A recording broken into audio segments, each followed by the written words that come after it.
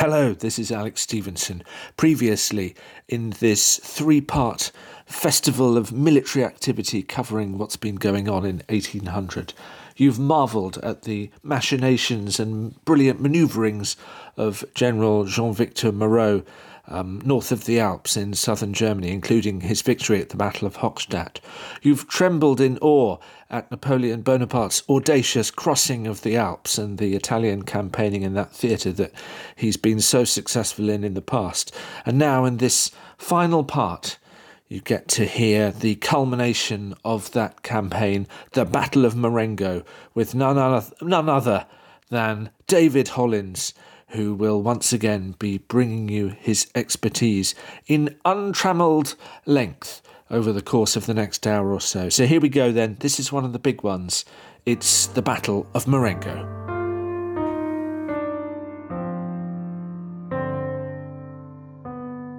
Right then, time to pick up the story on the evening of the 13th, I think it is, David. So over to you once again. Well, by now, Victor has taken over the advance guard of the main French army, a lot of which is more back towards San Giuliano.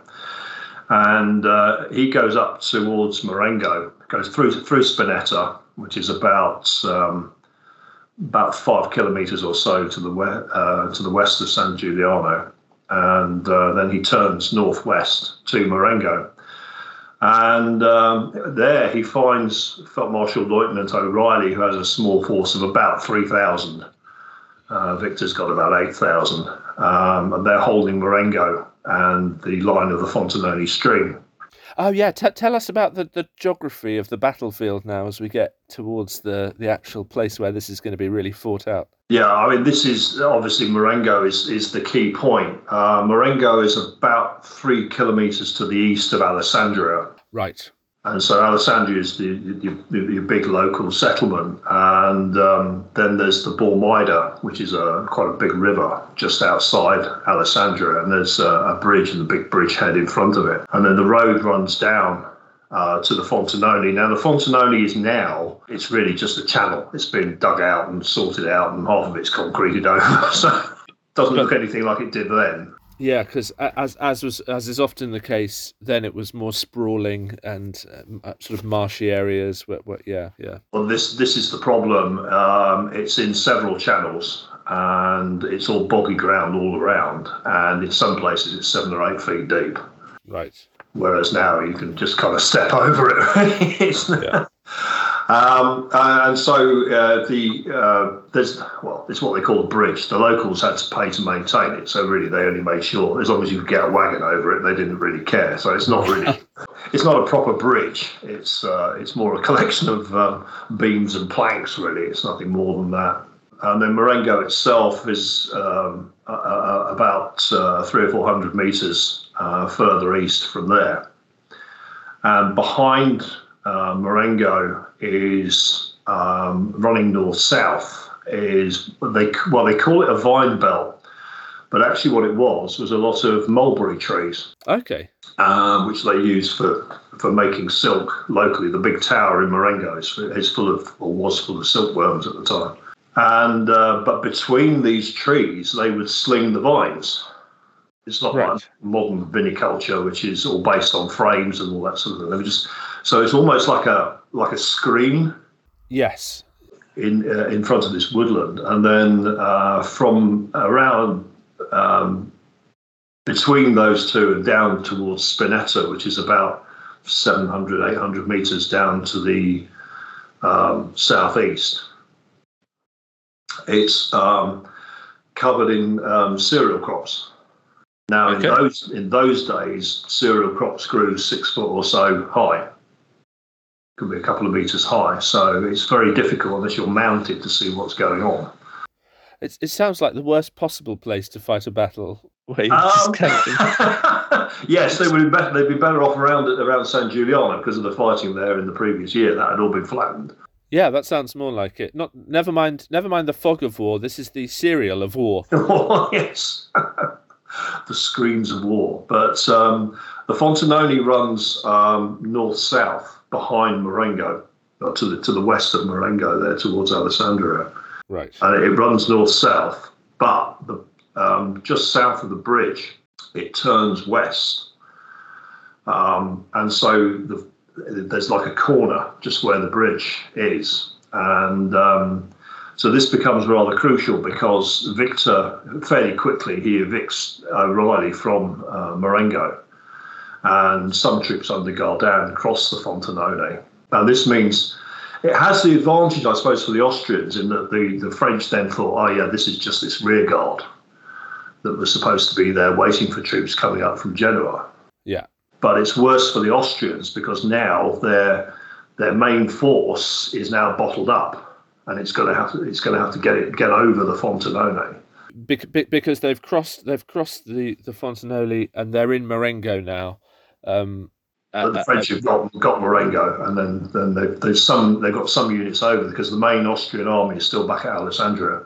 Right, yeah. So you've got a small bridgehead, which are sort of isolated on to the east of the Fontenole. Okay. No, there's no bridgehead as such on the Fontenole. The bridgehead's on the Bormida. So the Bormida is the river between Alessandria and Marengo.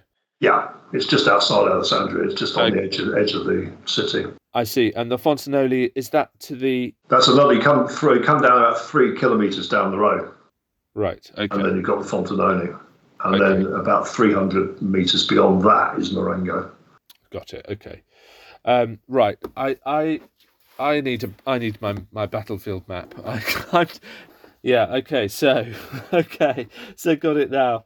So yeah, it's amazing how windy the Bormida is between Alessandria and Marengo there. Oh yes, it's been straightened quite a lot since the battle. That's very striking. Yeah. Okay. So the village of Marengo itself it's relatively small in the general scheme of things. Oh yes, there's only a few houses and a church, and the farm is the main feature of it. Right. So to resume then. Do go ahead. So when news got back to the Austrian headquarters, there's a big argument on the staff about what they're going to do. There are ideas about moving some of the pontoons on the Bormida so that they can outflank the French position either to the north or the south. But essentially, it's too late to start moving pontoons now, and they're going to have to fight their way out. Yeah, there's simply no options for them at this stage. Yeah, and so on the morning of the 14th of June, you've got about 30,000 Austrian troops altogether, facing about 27,000 French. But the French are just expecting to fight a rearguard action, and the Austrians think, oh, well, the French are obviously there in somewhat greater strength than we anticipated, but we can still keep up with the main plan. Okay, yeah, keep the show on the road. So they're going to push across this Fontenone Creek towards Marengo itself, where Victor's lying in wait. Yeah. The other problem the Austrians have is that Ott, who's going up towards the northwest to Castelseriolo, he gets held up. And the reason for that is there's a rather jumpy outpost down at Acqui, which is to the southwest of Alessandria. And the commander of the outpost is convinced that Suchet and Massena have turned up. Oh, no. There's an urgent message goes back to Alessandria, and the result of that is that Zach sends 2 Hussar regiments and a cavalry battery down to Acqui. And he also sends a Hussar regiment up to Casale to watch the main crossing over the Po, in case they need to do that. The effect of that is that the main Austrian advance goes down to Marengo, but Ott is held up. That's so frustrating, isn't it?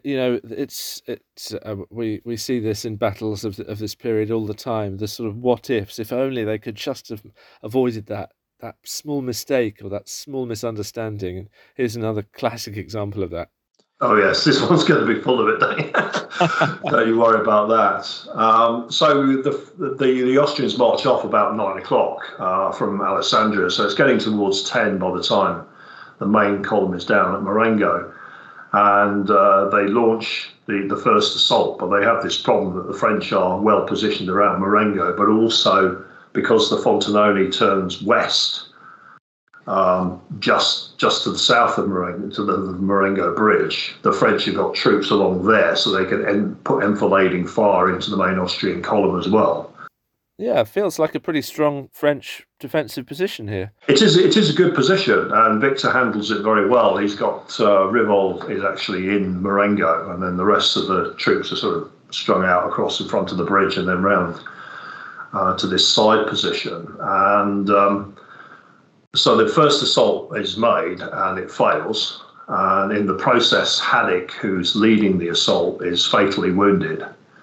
And he was actually he was supposed to be the main cavalry commander. So the cavalry now is going to start breaking up. But meanwhile, O'Reilly has gone to the south. Is O'Reilly one of the Austrian commanders? Yes, he was the one who'd been tipped out of Marengo itself, and so they took his troops. He was sent south.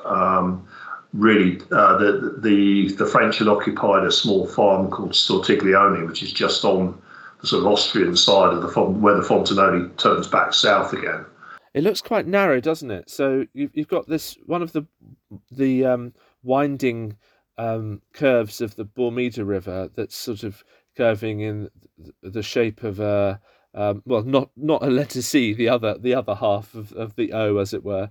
And then it was almost as if there's a tiny gap between that and then the Fontenone Creek, which is forming a letter C as it turns from west to south.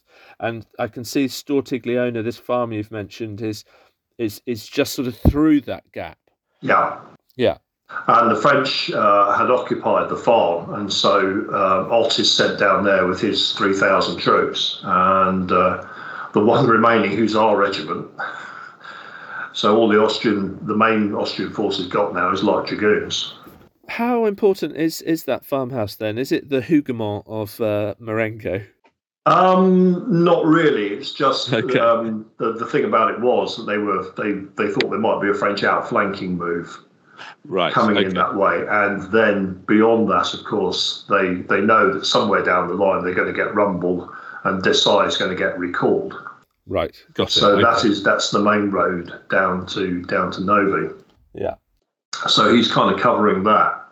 So Victor he's sending the first messages back to Bonaparte, and Lannes had been sent up with his forces as well, and he arrives about 11 o'clock. Would we say, Lannes was sort of the first reserve, as it were? He was clustered just out of the way. Second battle line, however you want to look at it. It's Victor in front of Lannes. Yeah. And Ott has headed up towards Castel Ceriolo, and he finally gets there about 11 o'clock. Now then, so Castel Ceriolo, I can see it's to the north of Marengo, with the Fontenone Creek. It's still on the Alessandria, so the the western side. There, it's almost looks slightly bigger than Marengo. It's a decent. Oh yes, it's a decent. It's a big village or small town, depending on how you look at it, because it's on that direct road in from Voghera that the Austrian fake plan had been trying to induce the French to come down. Right. Okay. Yeah.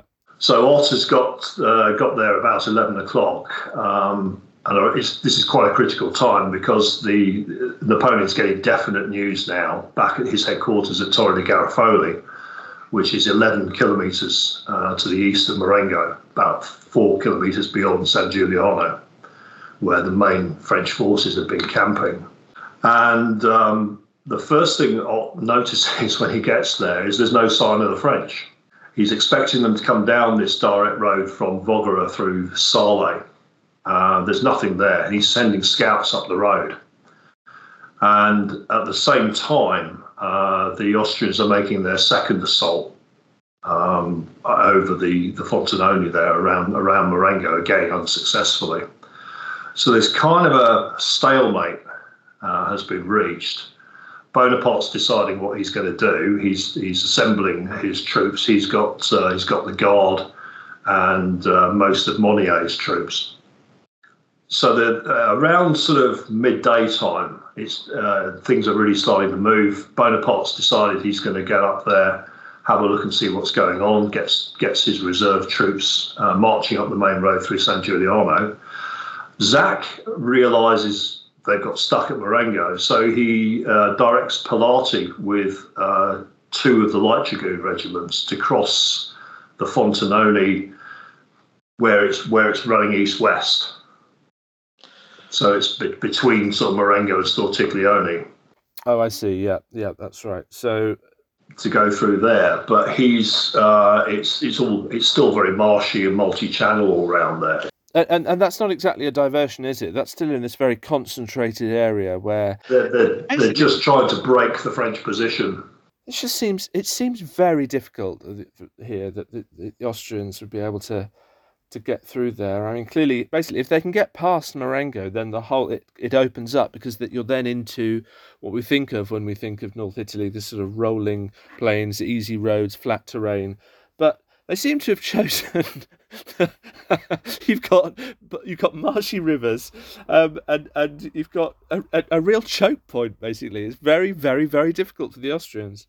Yes, and this cavalry, because of the boggy ground, they get into a bit of a muddle here. And Kellerman is down there with his heavy cavalry and some light cavalry as well, and they attack Pilati and just wreck his two dragoon regiments.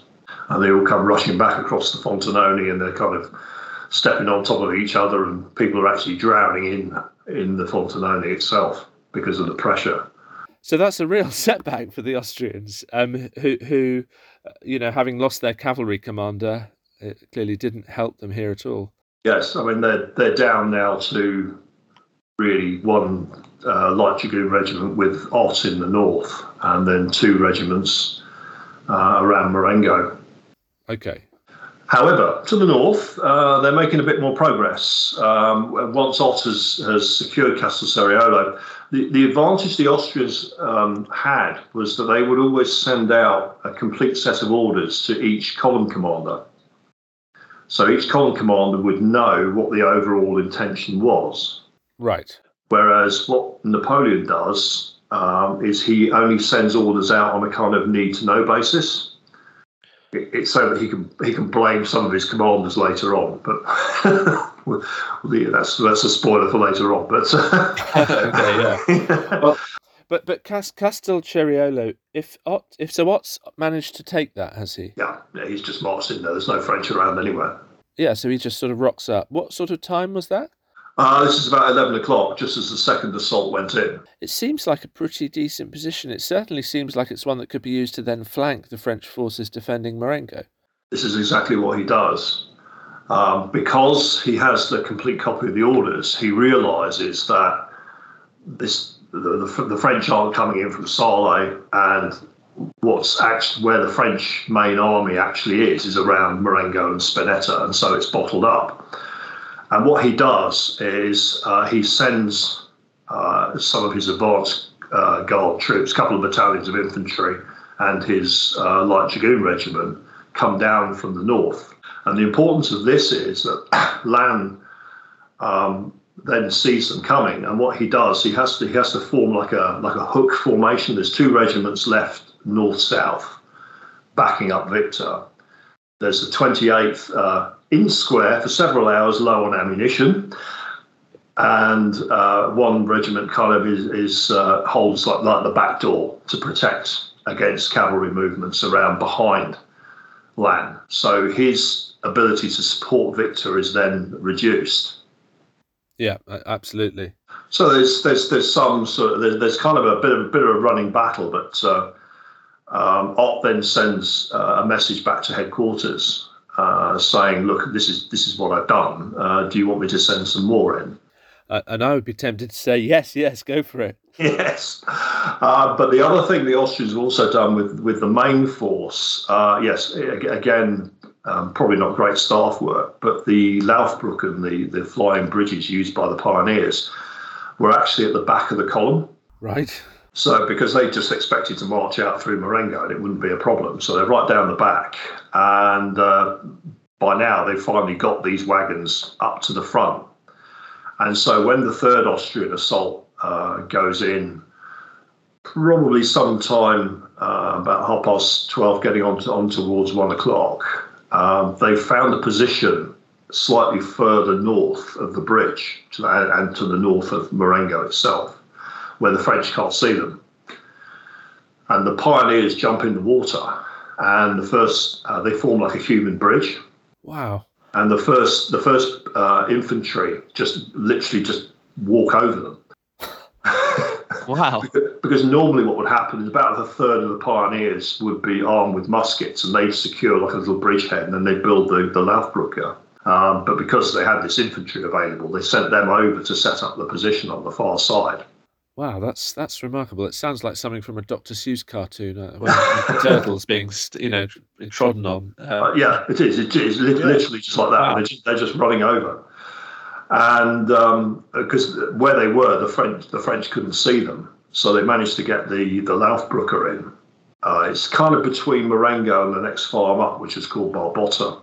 And so they put Infantry Regiment 63, which is unusual in that it had its own grenadiers were still with them, rather than the usual Austrian practice of massing them into battalions, and some light artillery. And they got over the Fontenone, and so now they can get round to Marengo from the north and attack Rivol and Victor, whilst Ott's advance guard is engaging land. So the pressure is really coming in on the French right. Yeah, it's not looking good for the French at this stage. It feels like they won't be able to cling on for much longer unless there's any help coming, any further reserves available, perhaps? Not quite at the moment. Yeah, difficult. And so at this point, Victor realises that he's going to be overwhelmed, and so they start preparing to withdraw. And the Infantry Regiment 63 makes its first assault. Then there's a second assault supported by 1st Battalion Infantry Regiment 23. And they take the hamlet of Marengo and the farm and capture a battalion of the 43rd Ligne on the French side. And at the same time as the French all start pulling back now, and so they can get the cavalry across the main bridge, led by Melas and Radetzky. Radetzky finishes up, I think, with 5 bullets in his jacket. Right. What was Bonaparte doing at this stage? At this stage, Bonaparte is now bringing his troops up. He'd been finally convinced about sort of 12 o'clock time. So he's got Monnier's brigade under Monnier and the Consular Guard, and they're marching up from San Giuliano, but it's 7 kilometres, so they're going to be a while before they turn up. Far too far away. And just to remind her, of course, the stakes are enormously high for Bonaparte here. It's not just a battle won or a battle lost. It's he's put everything on this basically, and the Austrians have just taken Marengo. So this is not looking good at all for the French. No, it's not. The Austrians are now pouring across the Marengo bridge. They deploy into the open with this sort of crop-covered area.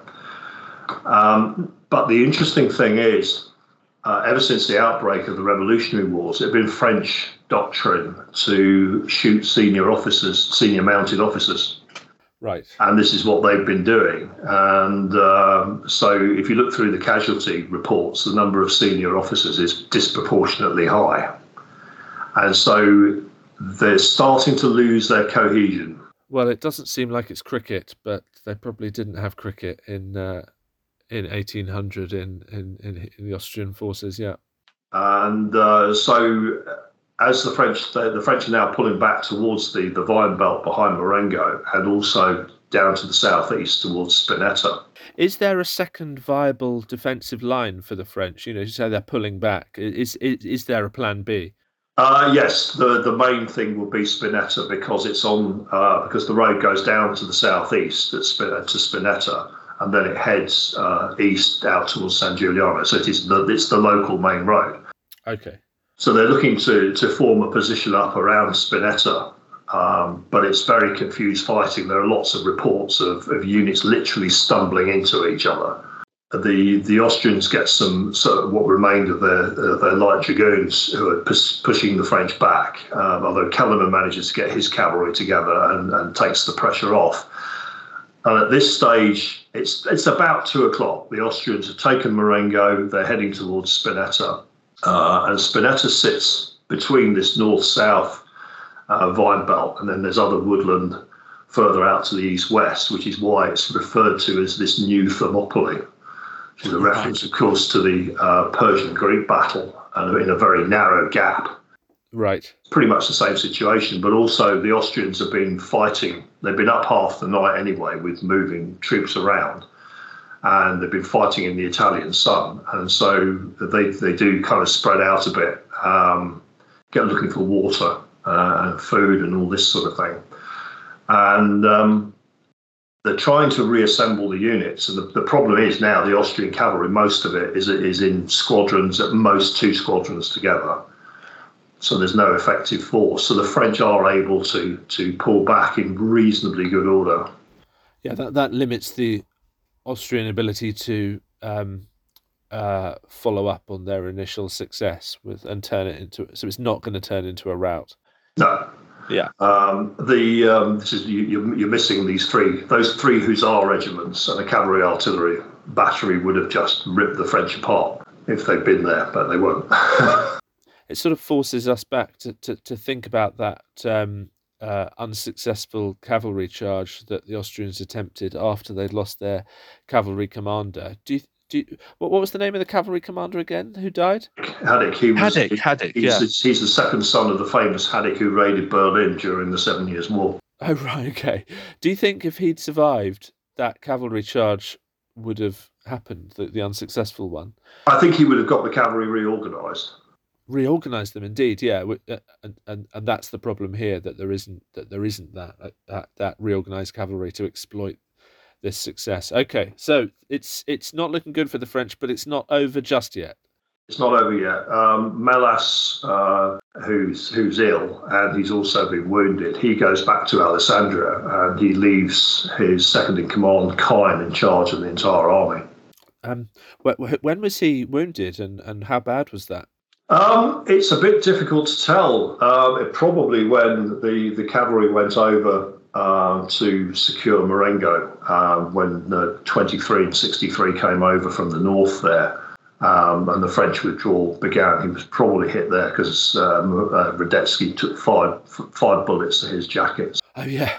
Right, yeah, okay. Great. But it could have been anywhere. I mean, the director of engineers, when they were just kind of sat there as the main command there earlier in the battle, he was just unlucky. A cannonball came through and just ripped his head off.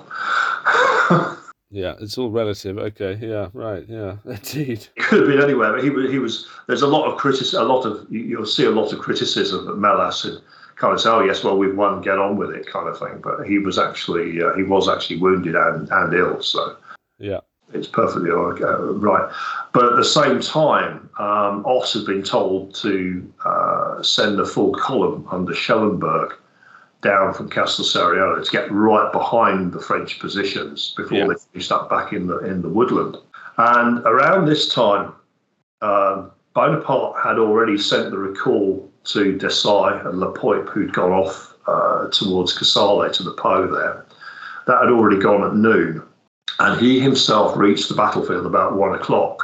And pretty soon after, he could see what Ott was doing and how the French were pulling back. And so when Monnier arrived around 2 o'clock, he directs him actually up to Castel Sariano. Okay. To the main purpose of that being really to attack just to attack Ott and draw his attention away from doing anything against the French right.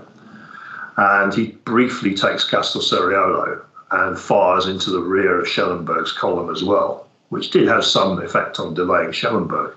Yeah.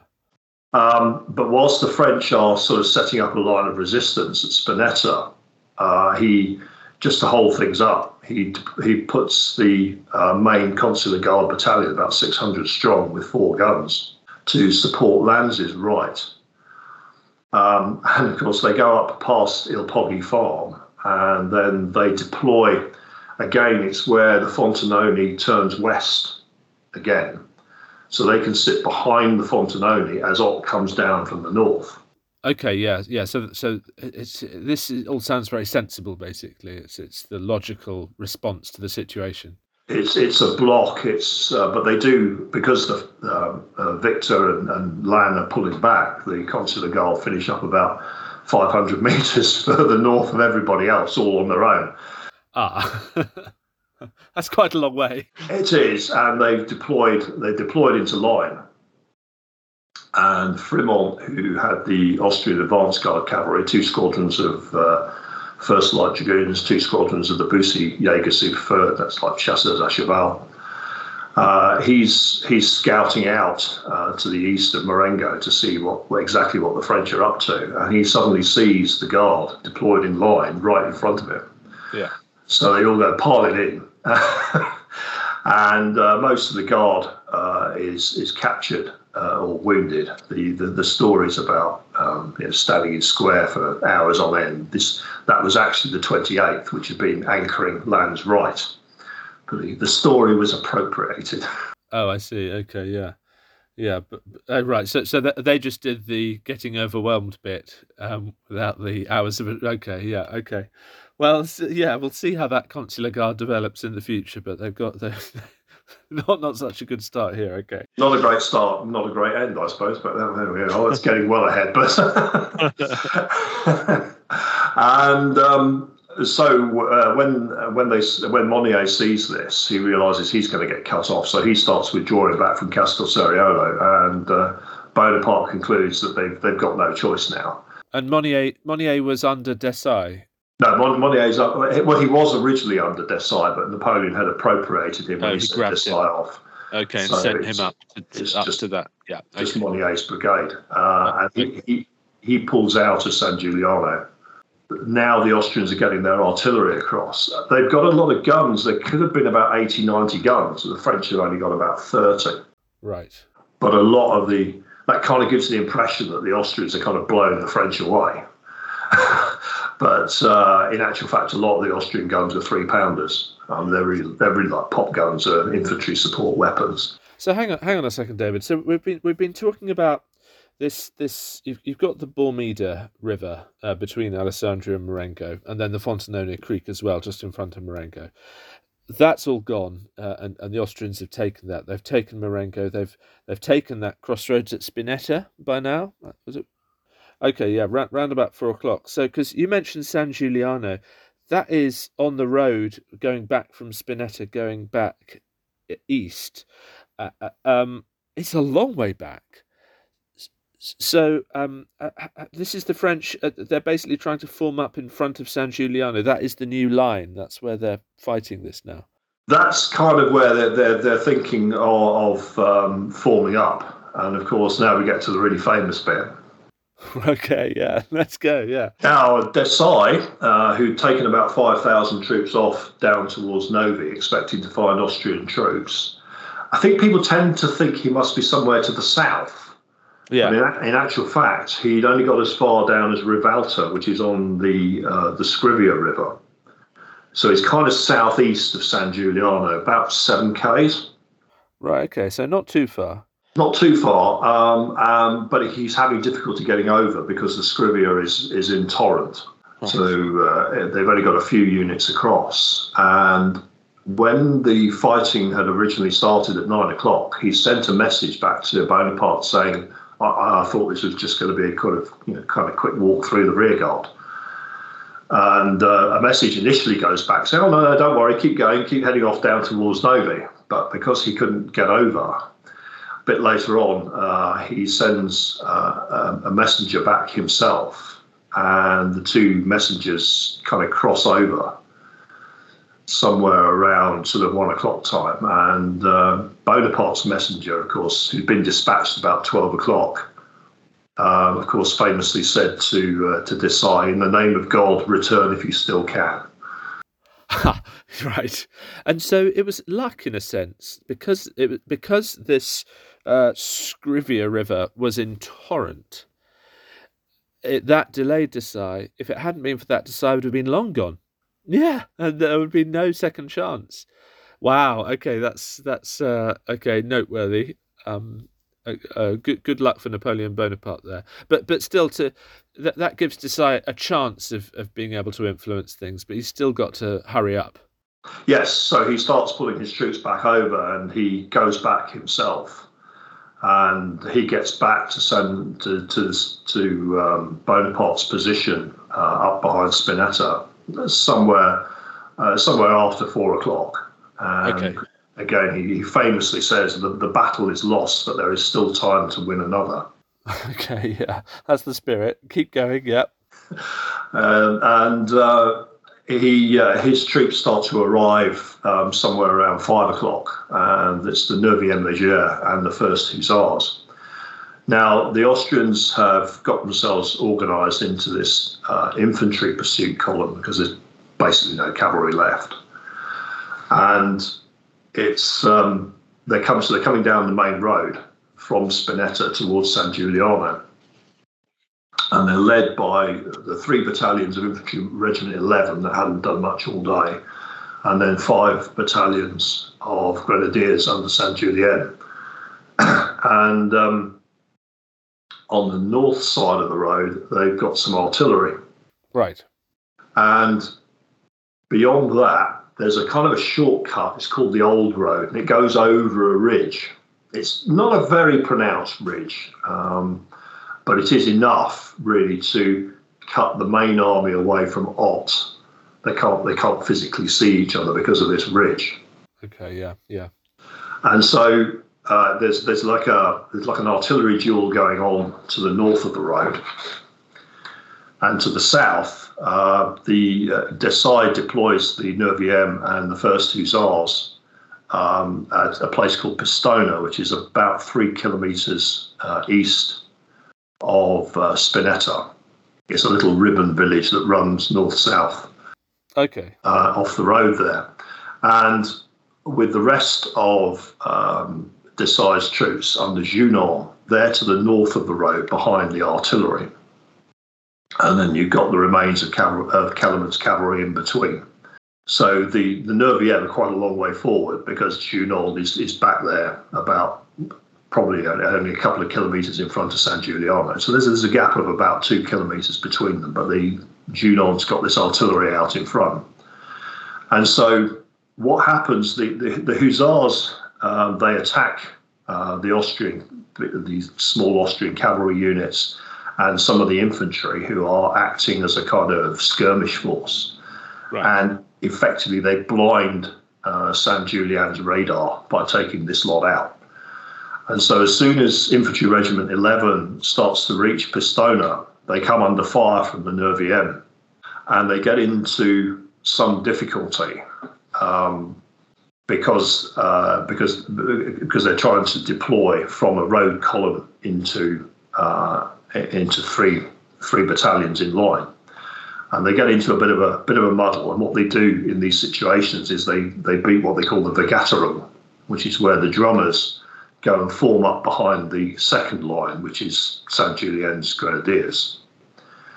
And then they break the line, and then they reform on the drummers. Yeah. So this is how the Grenadiers finish up in front.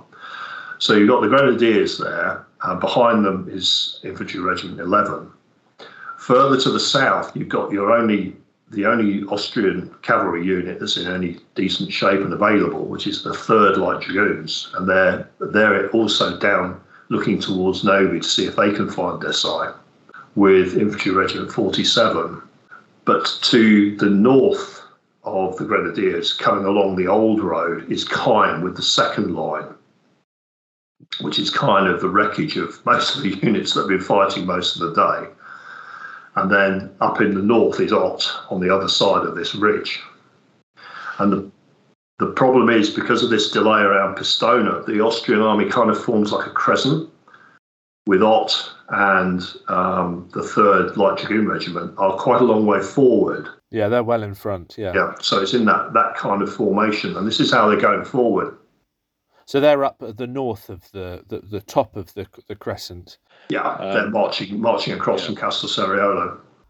This doesn't feel so good for the Austrians because there's something about basically that in the morning they'd been able to build up pressure against that initial French line in Marengo, and it felt like that was, and then of course they were able to effectively outflank Lannes in the north, whereas now this pursuit is clearly, I would imagine um, I mean, some of these units would have been, if not shattered, then pretty half spent because they'd literally already fought a battle that day, basically.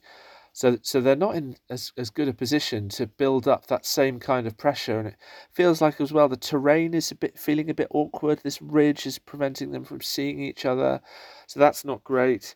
And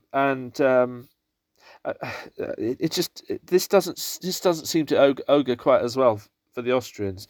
Were the French in? I mean, the French had also been fighting, of course. By this stage, what were the relative losses of the forces, and were the French that being more cohesive in general in their defensive approach here under, well, I guess under Desailly's direction? Yeah, I mean, the casualties have been quite heavy. They've probably got, there's probably 3,000 or 4,000 wounded on both sides. As I was saying, the critical thing for the Austrians is they're losing a lot of senior officers. Oh yes, you said, yeah. And the French are, Bonaparte is assembling kind of the army that was Victor and Lannes. They're all reassembling back just to the west of San Giuliano, and then Desailly's then to the west of them, protecting them whilst they reform and get themselves sorted out. So the French are getting quite a break as the Austrians are advancing. Right, yeah, okay, yeah. So what you have now is there's a kind of a, between Pistoia and a position about a couple of kilometres west of San Giuliano. So it's a distance probably of 2 or 3 kilometres. There's the Austrian Grenadiers are making an advance on echelon. So they're going 3-2, and each one with fire, and then the other will march through. And so they're following the Neuvième back. The Neuvième are making this fighting withdrawal with the artillery duel going on to the north of the road.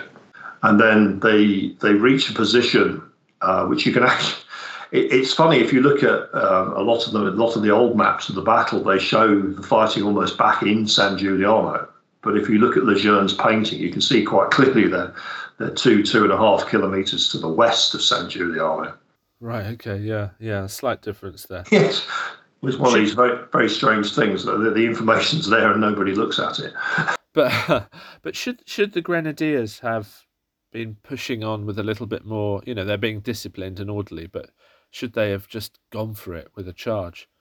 Well, not really, because they didn't want to get isolated from the rest of the army.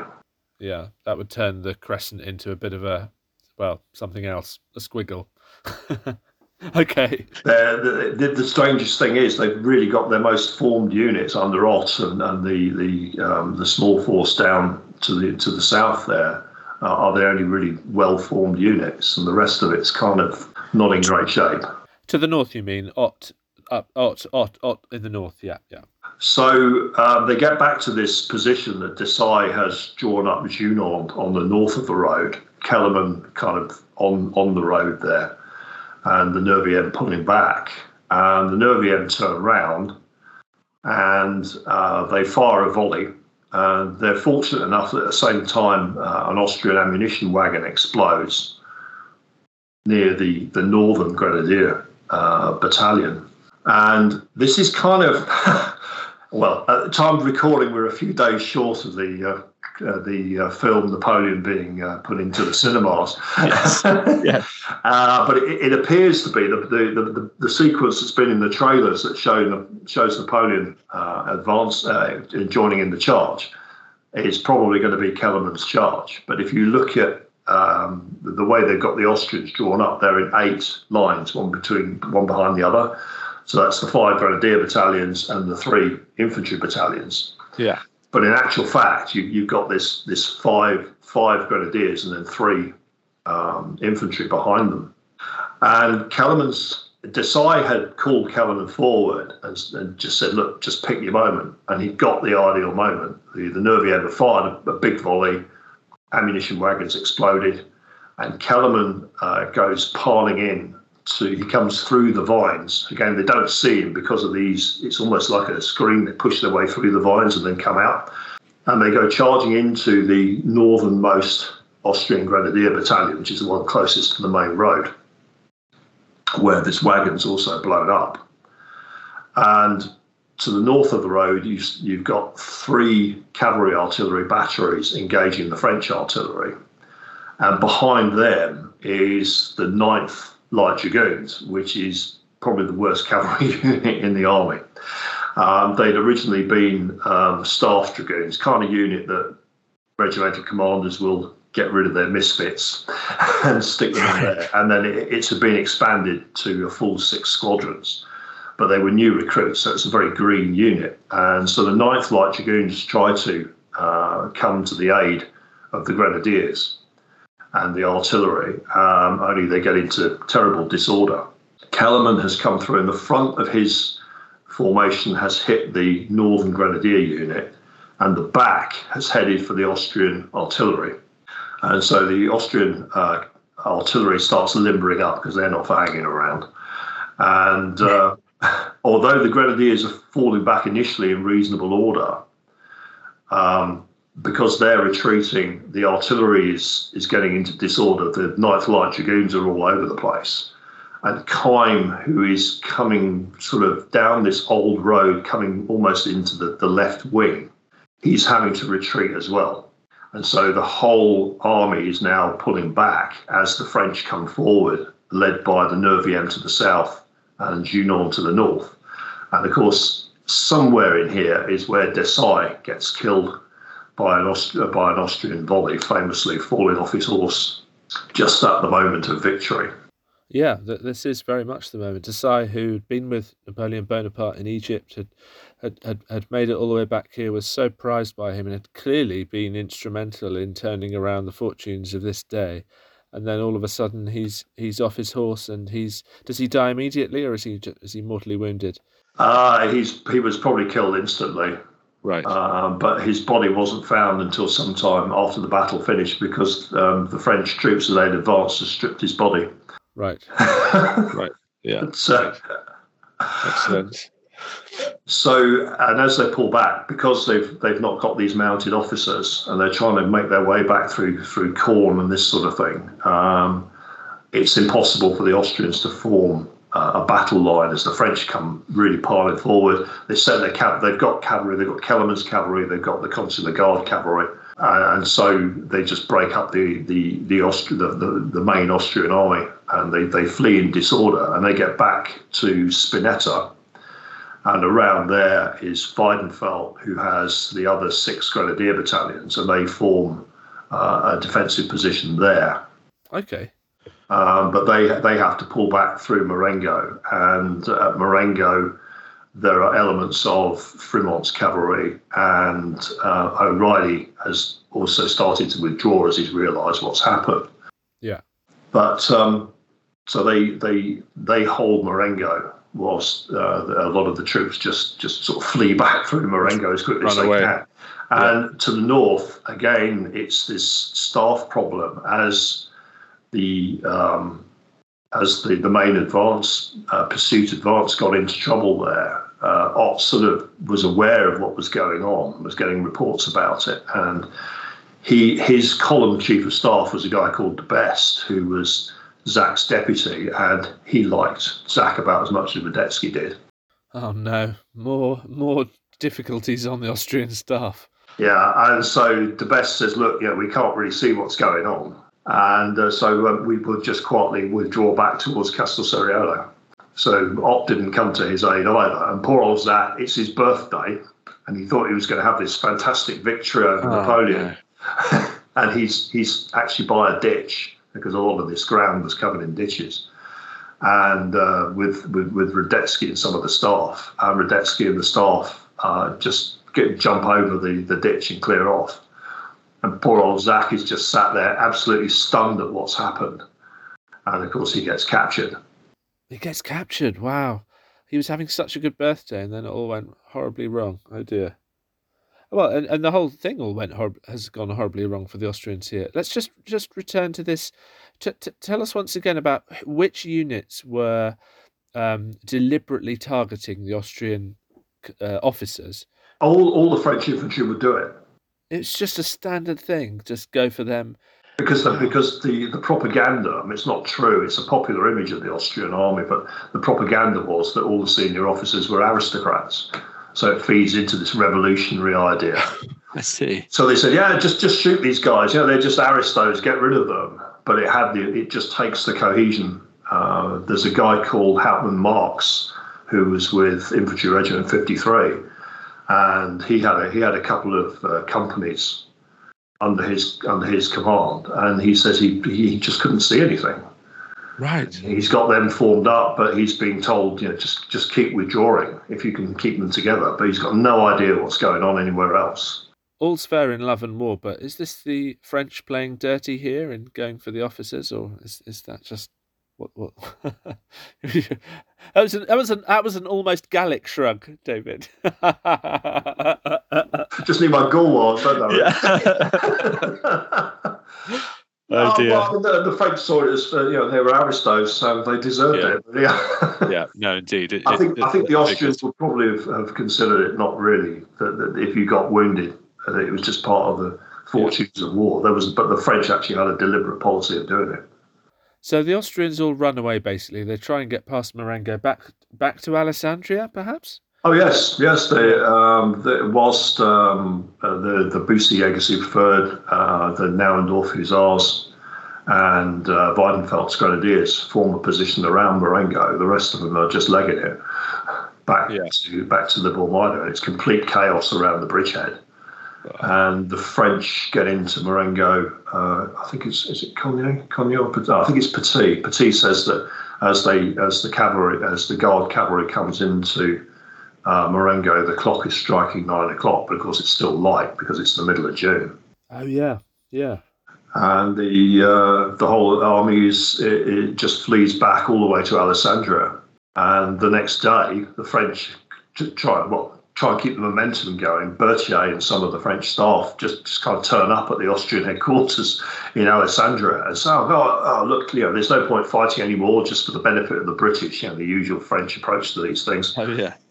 And they suggest an armistice. And although a lot of the troops were up for having another go, Melas decides on signing an armistice. And then just to seal the deal, Napoleon has a job lot of Egyptian sabres that he carries around with him. And he sends a sabre to Melas saying how respectful he is and all this kind of thing. Ah, well, Napoleon. So what? So we talked about Desai. One thing I'm not clear about is why was it that Desai was the one who was basically, getting things going and organising this, or am I wrong there, or was it Bonaparte who was trying to organise the French in that line in front of San Giuliano? Well, Bonaparte, yes, he was more concerned with what had been the main army under Victor and Lannes and Monnier. Trying to get them into an organised line, so he very much left it to Desai to form the sort of the first rank against the Austrians, and so this is very much under Desai's direction. So who deserves the credit then? That's the key question. Well, I think you've got to give it to Desai. Yeah, and what about Lannes? In terms of performance on the day, his troops had held up pretty well. Yes, the French had fought a very good position. I mean, it had fallen more obviously on Victor because he had the advance guard and it was Rivold there actually holding the farm. But yes, between the two of them, they probably only had about 15,000 troops, whereas the Austrians, despite the cavalry and O'Reilly, even if you take out Ott, they still got over probably about 20,000. It feels like on the French side, that defensive effort to try to hold on was almost more impressive than the moment of actual victory, and when things suddenly suddenly turned. I suppose it feels like a mistake though that Ott was allowed to just rock up to the north, and that was the French right, wasn't it, at Castel Ceriolo, which was essentially undefended. That a mistake that people ought to shake their heads at? Um, in some ways, and in some ways not. I mean, Napoleon had become suspicious of Joelli, telling him to go down through Sale and Castel Ceriolo. So Napoleon did the right thing by coming down through Tortona and then San Giuliano on the main road. It was easier for him to be nearer to Desai, and of course he's got a better road anyway. So Napoleon was right to that extent, and he wasn't really expecting the Austrians. Well, he thought it was just going to be a rear guard, and that's what he ran. That's what Victor thought he'd run into on the evening of the 13th. Well, okay, and then this comes back to the big strategic points here. A rear guard action but that seems strange to me because did both sides not understand that the Austrians realised that Bonaparte had got in behind him basically, and so he needed to he had no choice but to try and break out and reconnect with his supply lines to the east. Oh yes, I mean this was one of these arguments that was going on the staff was that they should actually attempt this and go up through Casale and cross the Po there. Right.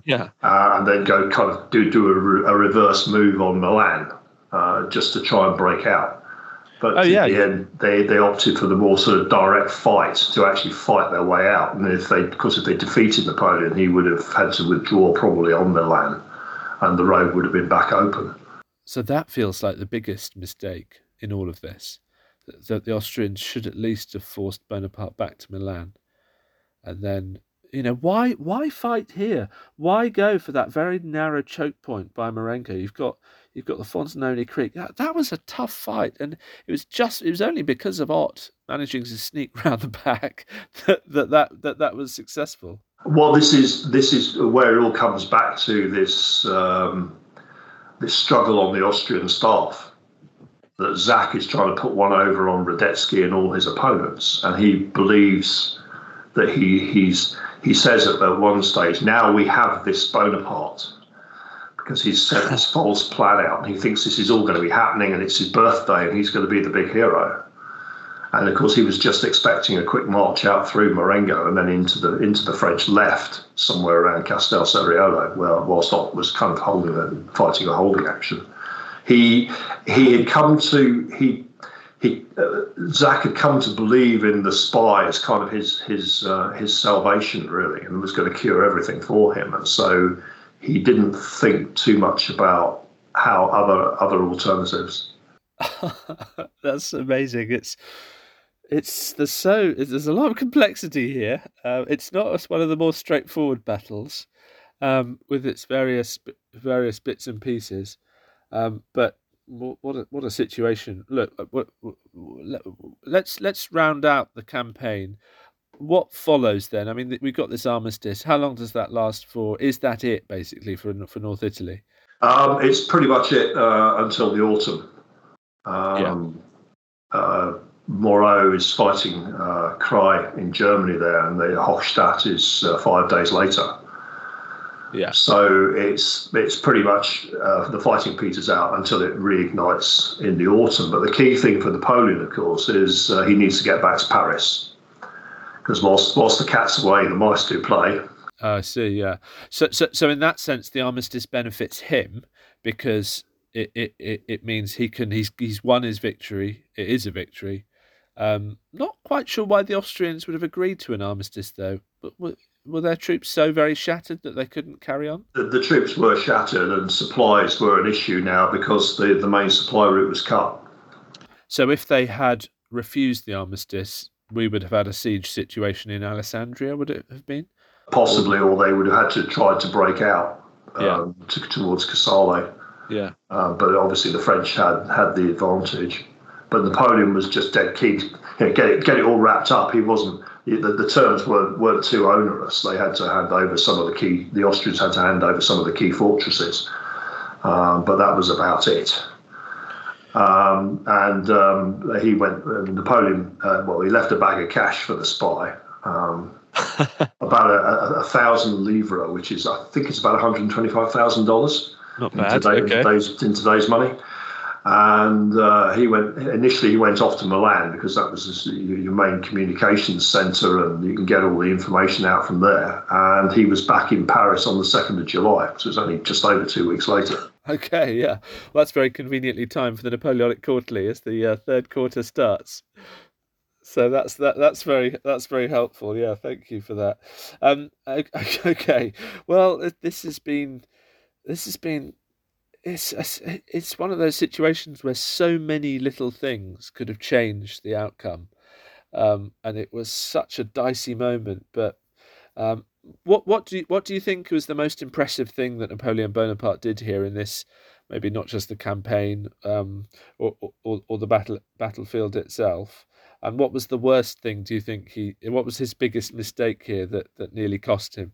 I would think probably his most impressive thing is the manoeuvres sur les derrière. Yeah, classic Bonaparte. Classic Bonaparte. Even when he comes over the St. Bernard and he's initially thinking about fighting his way down through Turin, he sees that from his own point of view and point of view of winning the whole campaign, it's best if he reverts to his original plan, goes to Milan, crosses the Po, and cuts the Austrian supply line so that they have to come out and have a fight. It does mean he abandons Massena. Whether Massena ever forgave him for him, I'm not sure. But was that the worst thing he did, or maybe that was quite astute? Actually, I don't know. I think really the worst thing he did was probably placing too much faith in the spy Carlo Joelli. Carlo Joelli, yeah. What is the deal with him? So what happened to him? Do you know what happened after this to Carlo Joelli? Oh yes, we've got quite a good handle on him. He reappears in 1805, and he's trying to get a pension from Hiller, who's got the Austrian forces in the Tyrol at the start of the Third Coalition. And but Hiller tells him to get lost. But for the 1809 campaign, the Austrians acknowledge that they do owe him a debt, and we're not quite sure whether he's stirring up trouble in Milan or Turin. Probably more likely Milan. But one of them, he's doing a bit of rabble rousing, and there's a letter from a Hungarian noble saying, I have certain information that Carlo Joelli has been caught by the authorities and shot. Oh. So we thought, that's a shame. But no, he lives again. Right. He turns up because he's ingratiated himself with the Austrians, and they kind of feel they owe him. They get him kind of back in with the King of Sardinia. Okay. He's actually on the Piedmont Sardinian delegation at the Congress of Vienna, where he's also trying to get cash for getting information about what was going on the other side. It's pretty standard stuff with him. And we having some difficulty after that, but we think he probably died in the 1850s. Okay. Wow, that's amazing. What a figure. Someone I admit I hadn't heard of before, but what an important part he played throughout all of this. To be so skilled that you have basically both sides being pleased with you, it's just staggering. Yeah, and he's good, unbelievable, and it pays the mortgage as well. That is staggering. Wow. Okay. Gosh. Right. So, well, look, David, you've been studying this campaign very carefully for many years. What has changed most in your thinking about it, your understanding of it over the years? I think it's probably the amount of material that there is. Napoleon went off and Berthier's initial account on the evening of the 14th isn't too bad. But of course, over time, Napoleon rewrites it several times.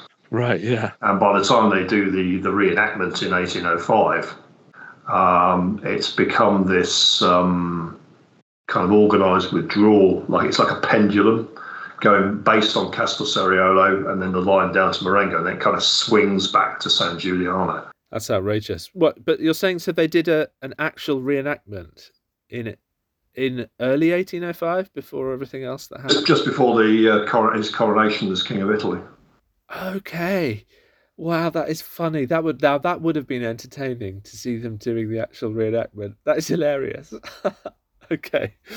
Gosh. Okay. Wow. Well, very good. Well, I'm sure they'd have enjoyed listening to this too. Well, David. Wow. Well, this is a first for the Napoleonic Quarterly. We have done a proper deep dive on Hochstadt, on Marengo, and the campaigning that preceded both those absolutely pivotal battles, which changed things around for the French in 1800 in a decisive way that we had not seen for much of the 1790s, certainly not on the Rhine and in southern Germany. So amazing. And actually, the 1796 campaigns, that was a series of victories, but it was a complicated affair. Marengo, all the dice are sort of stacked up, and all the counters, I should say. He's put everything on that battle, and it was so nearly lost. So it does stand out as being a really important moment. So I'm really glad we've properly taken a look at it in close detail. Kellerman said later that he put the crown of France on Napoleon's head. Oh, controversial. Well, there might be something in that. Yes. David, will definitely be hearing more from you in the Napoleonic Quarterly. But for now, thank you very much. Pleasure. Thanks very much, Alex. Bye-bye. Cheers.